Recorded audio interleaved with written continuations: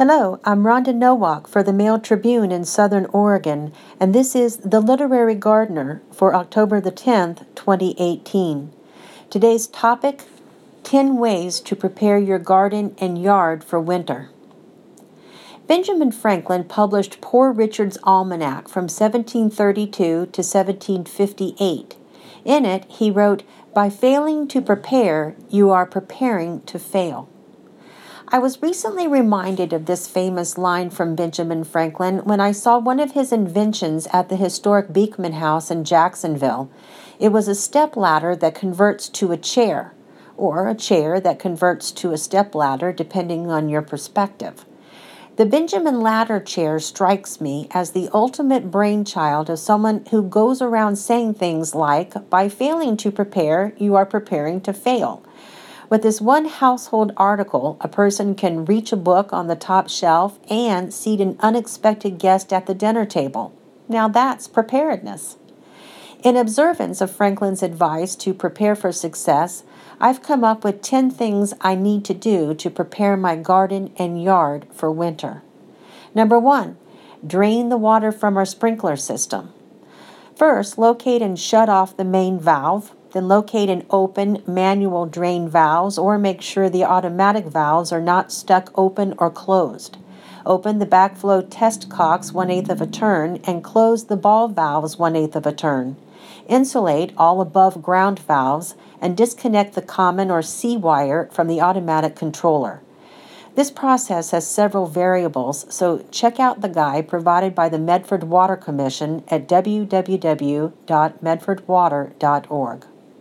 2. Protect outdoor plants. Use fall leaves or straw to mulch the garden beds.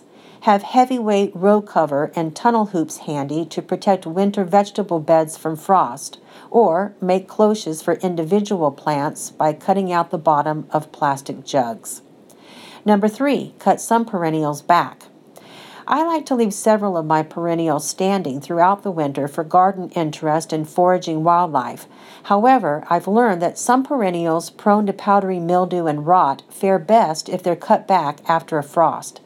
These include bearded iris, blanket flower or gaillardia, catmint, columbine, crocosmia, daylily, foxglove, golden marguerite, hardy begonia, hollyhock, Japanese anemone, lupin, penstemon, peony, phlox, salvia, verbena, vervain, and yarrow. 4. Spray the fruit trees. Use a copper spray on fruit trees before the leaves drop to protect against fungal diseases. Spray in the morning when rain isn't expected and follow the directions for subsequent applications. Number 5. Plan for rain runoff. I have a dry creek bed in my backyard that catches rainwater in the winter and channels runoff. I need to clean out the debris, and every few years I have to dig out the soil that has eroded from the surrounding berms. It's also a good time to check for low spots in the yard where rain collects and fill in those areas. Number 6, empty and clean plant containers. I like to grow some of my vegetables in grow bags, so now is the time to empty the soil out of the bags and wash them. I reuse the potting soil unless a diseased plant has grown in it. I'll freshen up the soil with compost in the spring before planting. Number 7, clean and store tools. Use a brush to clean off the dirt and then follow up with a damp rag and dry thoroughly. If any sticky residue remains on the tool, scrape gently with a razor blade or paint scraper and then clean it with mineral spirits or foaming bathroom cleaner. Use a wire brush or fine grit sandpaper to remove any rust. Once the tool is clean, use a soft rag to wipe all the metal surfaces with a light application of machine oil, such as 3-in-1 oil. Store tools in a dry place. 8. Cover and insulate compost bin. Empty the bin of all usable compost before winter. Add lots of fall leaves to the interior sides of the bin to stock up on brown material and to help insulate the pile. Create a hole in the top of the pile to pour kitchen scraps for green material. Be sure to cover the sides and top of the compost with a canvas cover or tarp. Number 9, bring tender plants indoors. Bring in citrus trees and other frost tender plants. Check for insects and disease, trim off dead or damaged foliage, and freshen the soil. Now is a good time to plant in a larger pot if needed.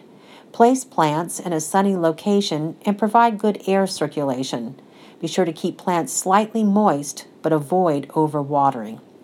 And number 10, protect water fountain. Drain the water from the fountain and tubes and remove, clean, and store the pump. It's also a good idea to cover the fountain to prevent cracking. Well, once I'm finished with all of my winter preparations, I'll need a Benjamin ladder chair to kick back and admire all of my work. And that's it for the Literary Gardener. Thank you for listening, and until next time, enjoy your fall gardening.